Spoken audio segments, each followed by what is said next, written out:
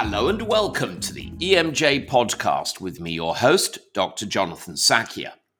Today I'm joined by Alexander Lure Hansen, a PhD student at the Steno Diabetes Center in Copenhagen and the Department of Clinical Epidemiology at Aarhus University Hospital, also in Denmark. After completing medicine at the University of Southern Denmark in 2017, Alexander went on to complete a master's at the same institution. His particular interest is in the study of birth weight, a marker for an adverse fetal environment and the consequences that flow from this. Alexander's a Renaissance chap and has worked variously as a kindergarten teacher, a sales consultant in the Philippines, and a CrossFit instructor at the Odense Bodybuilding Club. He's also volunteered at a hospital in Dar es Salaam in Tanzania in 2013 and completed a clinical internship in Zanzibar in the same country. Most recently, Alexander held a residency at the Department of Gastroenterology at Herlev Hospital in Denmark. He's also participated in the DARE Fellowship program led by medical research carried out at Stanford University and the University of California, San Francisco, both, of course, in the United States. Alexander grew up in a very small town of only 80 houses, but has traveled to over 40 countries. And when not doing medicine, he was into mixed martial arts, as you might gather from his work as a CrossFit instructor. Welcome to the podcast, Dr. Alexander Hansen. Welcome. Thank you very much, Jonathan. So let's start at the beginning. What inspired you to go into medicine, and in particular in the field that you're working in diabetes and low birth weight? Well, I think, as a lot of people, it probably started as more of a family thing. I think my grandfather and my father and my brothers, all doctors.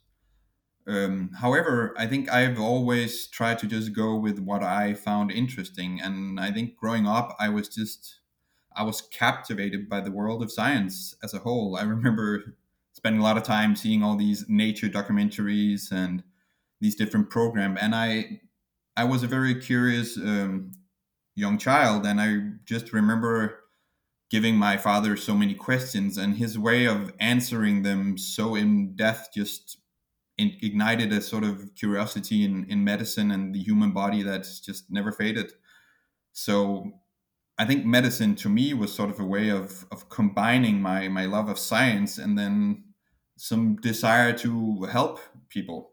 Regarding diabetes, growing up, I think I've always heard about, the rise of the obesity epidemic, how type 2 diabetes used to be a disease primarily for older individuals, and how, heart disease, cholesterol, sugar, fats, and all this. And I think the complexity of these cardiometabolic diseases, and at least back then, the lack of evidence of how we could slow it down and all these different theories was just it seemed like a very, very interesting field to go into.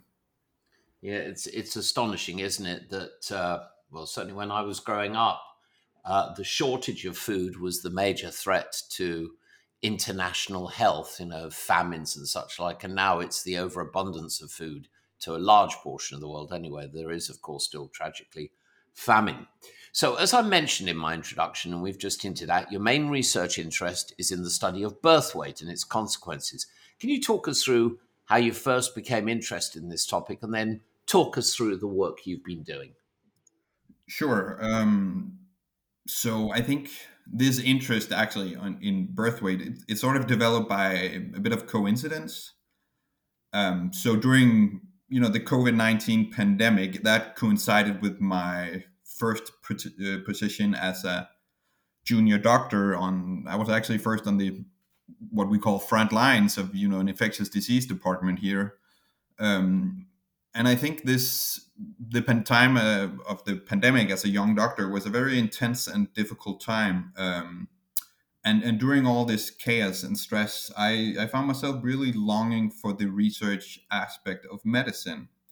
So on my time off, I explored opportunities for doing more research. And this led me to my current mentor, Professor Alan Vo, who works in field programming. And it was both very novel and intriguing to me. It was sort of the the concept of that health and disease could be influenced so early in life, even like in utero, even like when it was just a fetus.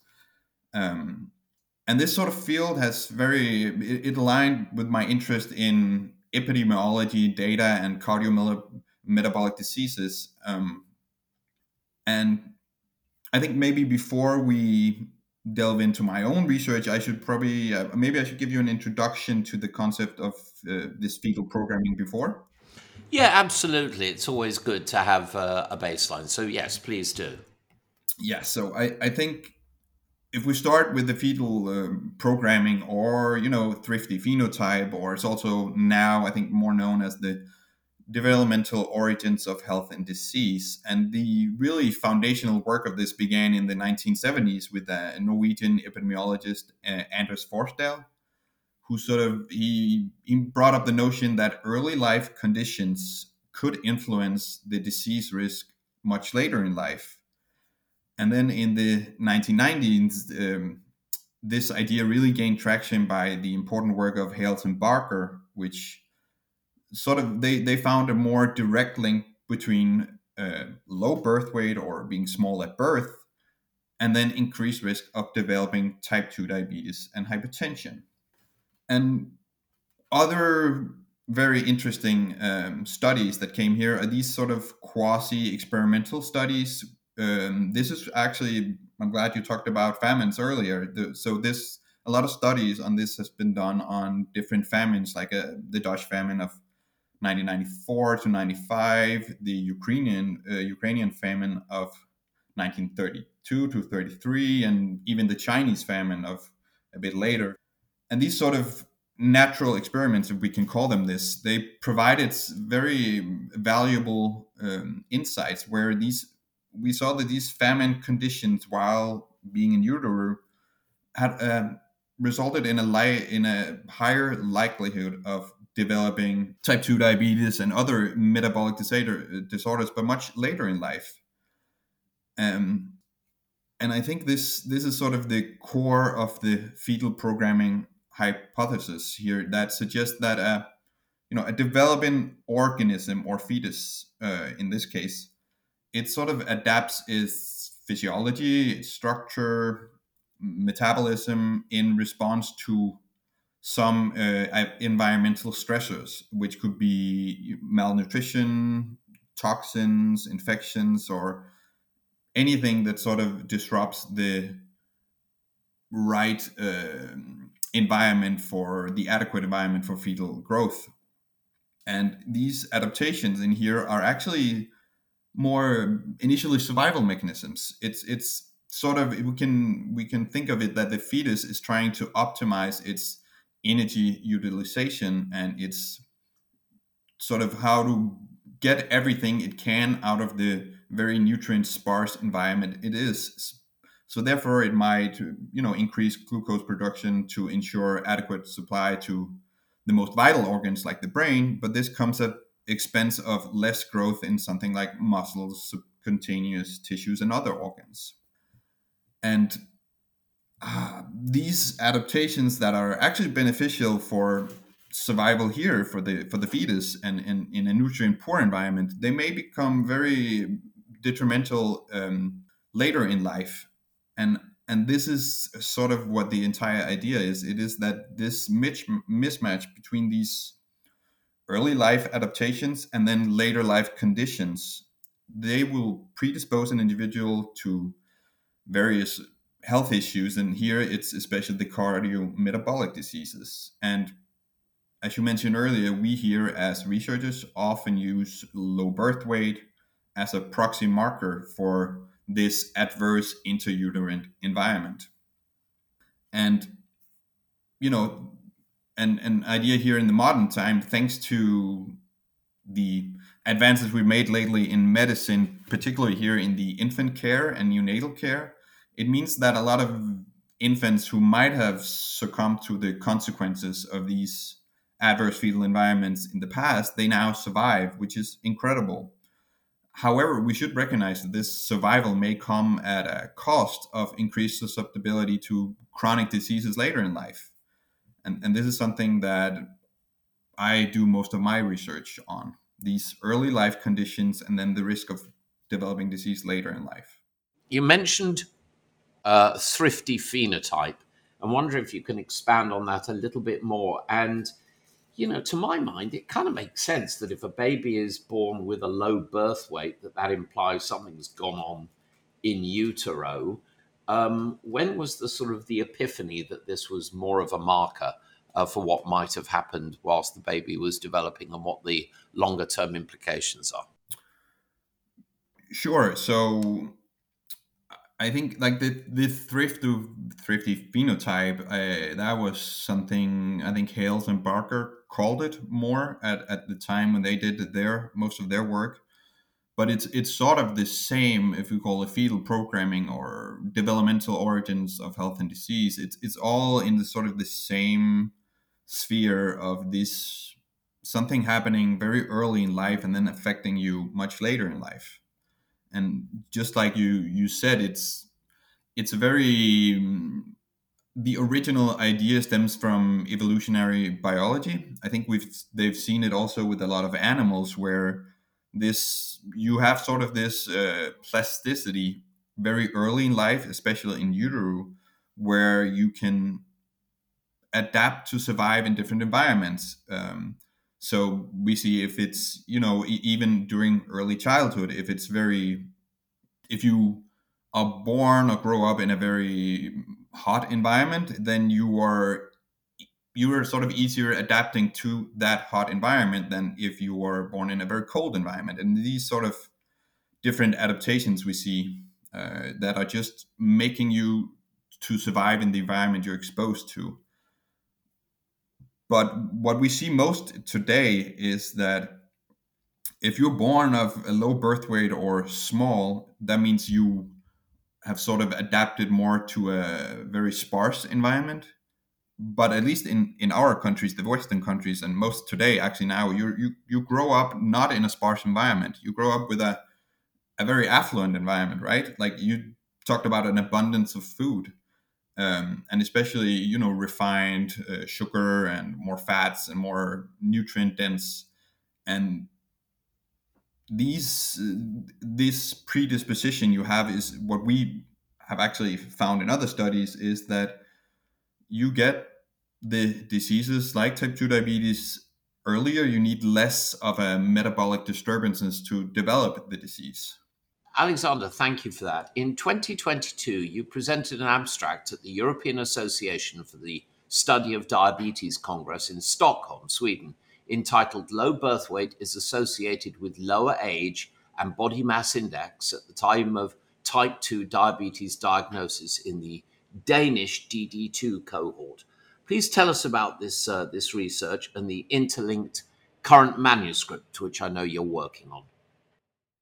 Sure. So this was actually my first study in my PhD here in 2022, and this presentation I did, it was centered on the relationship between birth weight, yeah, and the clinical presentation at type 2 diabetes diagnosis. And we sort of had the idea of, when you are diagnosed with type 2 diabetes, that's when we first have people in the clinic with this disease, and that's where we start treating them.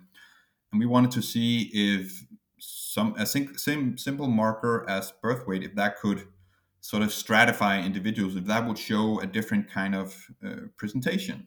And to do this, we used a Danish cohort called the DD2, which has around 10,000 individuals who are all newly diagnosed with type 2 diabetes. That means when the general practitioner diagnoses them, they ask if they want to be included in our study. And then what is really the reason we in Denmark are very good at these epidemiological studies is every single individual in Denmark has giving this civil personal registration number, and then that is sort of linked to almost every single government thing in Denmark. Like that means that we can link everyone in this cohort to a wide range of the health and administrative registries. So everything from hospital contact information, diagnosis, prescription histories, causes of death, cancer registries, basically everything is just linked to these individuals, and that makes it that we have so much data available on these individuals. However, one thing doing these kind of studies on birth weight is kind of tricky obtaining reliable, unbiased information on these early life factors, because type 2 diabetes is, it's still a disease that manifests typically later in life, usually around the 50s, 60s. Um, and then getting birth data 60 years back, there's not a lot of places where they have registries for that. But again, in Denmark, we're quite lucky that we are quite the data hoarders, you could call us. So we partnered with our Danish National Archives, and they have actually stored like original handwritten midwife records from as far back as the early 1900s. And that means that we were able to track this birth weight information for everyone, almost everyone in the entire cohort. And then that meant we were able to really explore how these individuals with a lower birth weight might present differently at the time of type 2 diabetes diagnosis. And our findings, I think, is quite revealing. We observed that, for every kilogram decrease in birth weight, we saw a 3.3-year earlier onset of type 2 diabetes. And if you think about this, the difference between the clinical low birth weight and high birth weight, there's about 2 kilograms different, and that is almost a 7-year earlier onset of type 2 diabetes. And despite this earlier onset, we also saw that, being of a lower birth weight, even here under 3,000 grams or 3 kilograms, was associated with less obesity, more comorbidities, including hypertension, and a greater use of glucose lowering medication. So it's interesting that this is just a simple marker of birth weight, and it sort of showed us this, that the what we believe the hypothesis is, that if you are of a lower birth weight and you have this predisposition to type 2 diabetes, you get it sort of, we could call it easier, or just you need less metabolic disturbances to actually manifest the disease. And from that led us to hypothesize that these individuals with the lower birth weight might also experience a more severe disease course than other individuals with type 2 diabetes. So that led me to what I presented here at the European Study of Diabetes Congress here this year in 2023, which was a follow-up study where we looked at the association between birth weight and the risk of developing cardiovascular disease after type 2 diabetes diagnosis. And here, what we found was that, again, here, just being below the 3 kilos, you had a markedly higher risk of adverse cardiovascular events. Here, specifically, we saw more of strokes, peripheral revascularization, and cardiovascular associated deaths. And actually, the 10-year absolute risk difference was about 3% higher in those with the birth weight under 3 kilos to having a higher birth weight. And that, I think, is a very substantial difference in a population already at elevated risk of cardiovascular events. What I think these findings could indicate is that these individuals with lower birth weight and type 2 diabetes, they might benefit from more aggressive, tailored strategies, particularly for the cardiovascular complications. At least that's what I think we could benefit from this. It's fascinating to see this is not a small effect, right? 3.5 years to diagnosis per kilo. That is really, really, really powerful. I want to switch tack a little bit. I'm a huge fan, Alexandra, of healthcare professionals experiencing how it's done in, well, different institutions for sure, but other countries, especially so-called less developed environments. and personally consider my missions, my surgical missions to other countries, to be among the most important things I did as a surgeon, often, frankly, learning much more than I taught. How do you feel your experiences in Dar es Salaam and elsewhere shaped, in Zanzibar, shaped and contributed to your current outlook on medicine, especially given your interest in low birth weight? What are your biggest takeaways from this period in your life, or these periods, I should say, in your life? Yeah, that's a it's a very good question. I definitely think working in Dar es Salaam as a young medical doctor was very transformative. It was a very stark reality of seeing the challenges of healthcare in a low income country. Um, I think it really opened your eyes to how different it is. But also it's sort of the creativity and sort of resilience these healthcare workers have in overcoming this, I mean, severe resource limitations was very inspiring.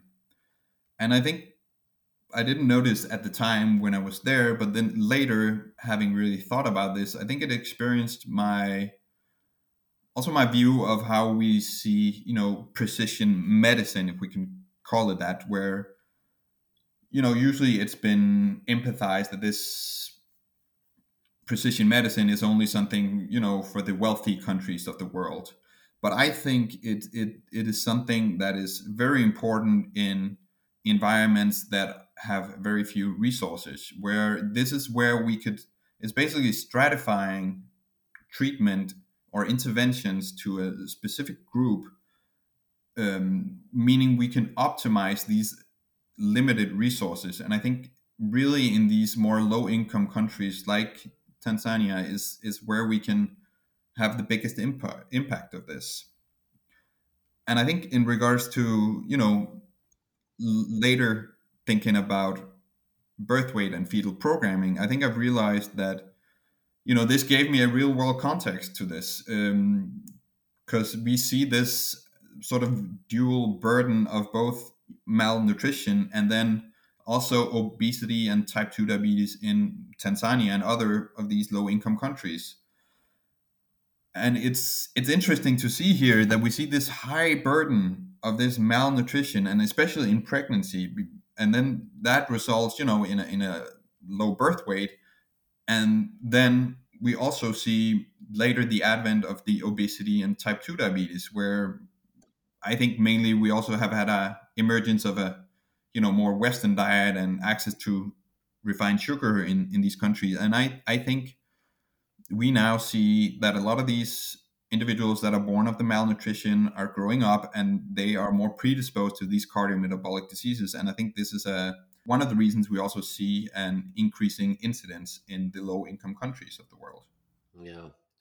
I know on one trip to India, I was astonished to see that one very well known brand of fast food pizza had been introduced, and into an overwhelmingly vegetarian environment, the pepperoni sausage had been replaced with various other things, but the caloric value of one of these pizzas blew my mind. It was more than twice what an average Indian in that region would consume in a day. More than twice in one pizza. So yeah, it's astonishing. So back into it. In 2021, you co-authored a paper entitled "Adverse Pregnancy Outcomes and Incident Heart Failure in the Women's Health Initiative." Can you tell us a bit about that paper, please, and what you uncovered? Yeah, so this was a research project I did as a medical student while on this research fellowship at Stanford University and University of California at San Francisco. And we looked at the link between adverse pregnancy outcomes such as, hypertension disorders during pregnancy, preeclampsia, gestational diabetes, low and high birth weights, and how that would relate to later risk of disease for the mother, for the pregnant mother. Um, it was sort of we wanted to look at specifically heart failure, and the idea behind this is that we don't really know if we see that these adverse pregnancy outcome does relate to risk of later disease. We don't know if it's due to some underlying vulnerability, or where the pregnancy stresses the body, and then the adverse pregnancy outcome sort of shows us a window into this vulnerability or predisposition, or if it exacerbates a pre-existing condition or initiates a new pathway. We don't know that, but we know that we can see that these adverse pregnancy outcomes, they have an elevated risk of developing heart failure, and we saw that specifically with the hypertensive disorders of pregnancy. And specifically what we saw, and this is where it's very interesting, we saw that having this hypertensive disorders during pregnancy was related to having a higher risk of developing heart failure with preserved ejection fraction. And this preserved ejection fraction is especially important because we don't see a clear, at least yet, evidence of any therapies that are reducing the risk of mortality in patients with heart failure with preserved ejection fraction. So I think this really, again,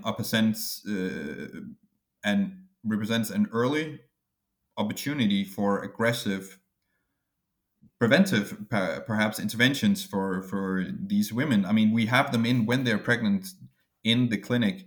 So if we already by that time can see that, okay, these individuals are predisposed to developing a disease later, perhaps we can intervene early and more aggressive on these, possibly before a lot of the traditional risk factors we look at have come. Maybe they don't have dyslipidemia or obesity or type 2 diabetes at this point. It's again fascinating stuff. I mean, the focus of your work seems to be on, subtle things that happen and then have predictive value of disease much later in life. So, your research group, tell us about how you came together and what other things you're currently looking at. Yes. So I am part of a translational type 2 diabetes research group at the Steno Diabetes Center in Copenhagen. And our group specifically work with the fetal programming, which I've talked about earlier here. And what we really try to do is we look at these research questions and try to answer them from every angle we can. So we have people working with basic sciences like stem cells, fat, liver cells. We have bioinformatics working with proteomics, metabolomics, genomics, bile acids, lipid acids. We have people doing clinical studies on human, and we have someone like me who does more of the large observational studies. And this is the translational framework where a hypothesis from, let's say, from my findings then inspire the lab researchers to explore new theories and vice versa. And I think this is really an interesting framework where we can really see how our independent findings still add up to tell the same story. And I think that's incredible. Another interesting thing is this Steno Diabetes Center is it's an all diabetes hospital, and it actually comes from some of the founders of the Novo Nordisk company. So I think it was in, what was this, in the early 1932 40s or something. um, One of the founders here, Hans Christian Hedom, he made a hospital that was for treatment of only people with diabetes. And back then it was a private hospital. And then later it developed more and more. And in 2017, the Steno Diabetes Center was handed from Novo Nordisk over to a complete public diabetes hospital. Um, and we now have 6 other of these Steno centers around Denmark. And we are still, all of these Steno diabetes centers are guided by the principles of looking to very rigorous research and patient-centered approaches. Um, yeah, and I think just working in this environment and with his group is just it's truly inspiring. So, what other projects have you got lined up in the near future? Well, let me phrase it another way. If you could get your teeth into the kind of work that you like to do, the observational studies, what would be a target for you? Yes. So actually, I already have what I would call multiple interesting projects lined up. I think the next main project is a follow-up study looking into the relationship between low birth weight and development of chronic kidney disease following type 2 diabetes diagnosis. Sort of the same framework we did at the cardiovascular diseases. Um, and then I also have a future endeavor here in the new year where I'm actually going to London to work on an upcoming. We have an upcoming collaboration with the Precision Healthcare University Research Institute at Queen Mary University of London under the guidance of Professor Claudia Langenberg. Where I will be working with this incredible team of researchers who are just renowned for they have an expertise in sort of bridging the gap between the predictive biomarker research and then identifying underlying causal mechanisms and what we want to do long term is we want to combine their really proficiency in these prediction models and then our team's translational and clinical expertise to develop risk prediction algorithms and prognostic models for cardiovascular disease as well as other organ and fatal outcomes in patients with type 2 diabetes. I'm really looking forward to that. And then another, I think, very innovative project that I'm involved in is where we partner with the Danish National Archives and the Center for AI at the University of Copenhagen, and we are in the process of developing an algorithm that automatically transcribes our all the historical original midwife records that are dating back from the early 1900s until the end of the century.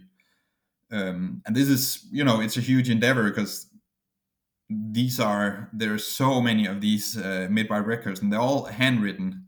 But I think this project could really pave the way of using some of what I think most countries actually have is the old stored information that is just sitting in our national archives, and we can use these historical documents and combining it with new technology to really help the future population. I think that is a very interesting approach.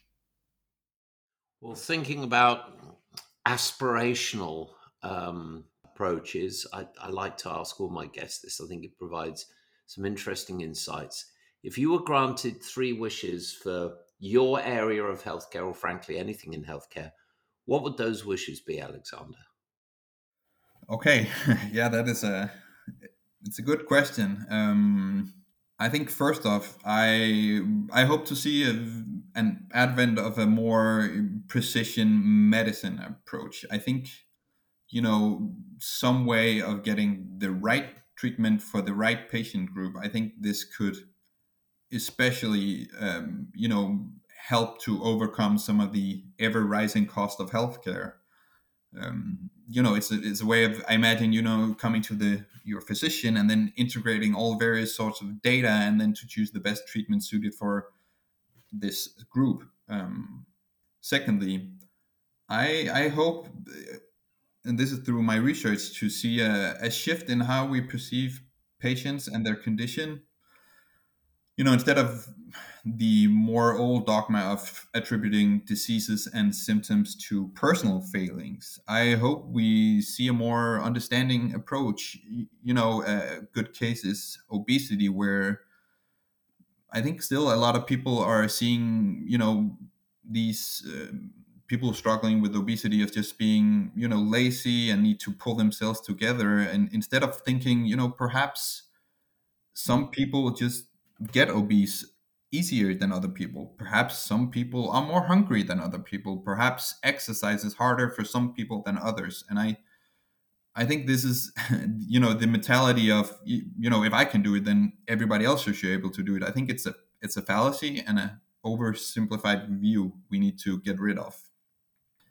And I think lastly, in the very future, I sort of dream of a healthcare system that are enhanced by technology, where these digital tools, they work more in synergy with us clinicians. I imagine a system where you walk in to see your patient, your entire conversation or perhaps examination is recorded, and then it gets translated into the patient journal in a sort of systematic way. So when you go in and you wanted to draft your patient journal, you there's already sort of a draft from the technology, and the AI system, if we can call it that, give an overview of similar symptoms from an earlier patient history. It can help give suggestions for diagnosis, further tests, treatments, and will not be a system replacing the clinician, but more of a system working in synergy with the clinician.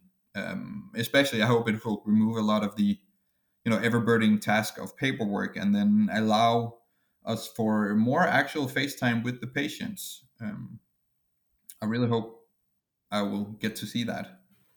Well, I'm right there with you. In fact, I've been playing around with the project at the moment with a group of people to do exactly that, because I remember being told as a medical student that the most important part of the interaction is when the patient first comes into the room, or you first come to the bedside, and making that first assertion: is the patient ill?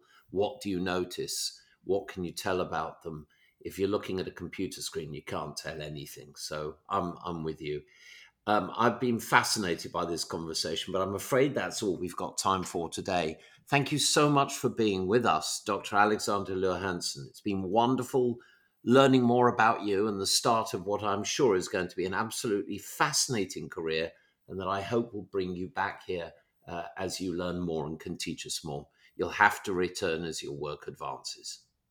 Well, thank you very much, Jonathan. I'm very happy to be here. And yeah, I think definitely we should do this again at a later time in my career. And I'm also looking forward to getting together for a glass of aquavit in one of my favorite cities in the world. So thank you That so would much. be very fun. And this time of the year, it's of course gorgeous. So, folks, please subscribe so that you never miss an episode. Check out the archives. Tell your friends. Like us on social media. You know the gig. Join us next week, please, for another fascinating episode of the EMJ podcast. Until then, I'm Dr. Jonathan Sakia, and I thank you for listening. Please stay safe, stay well, stay curious. Bye for now.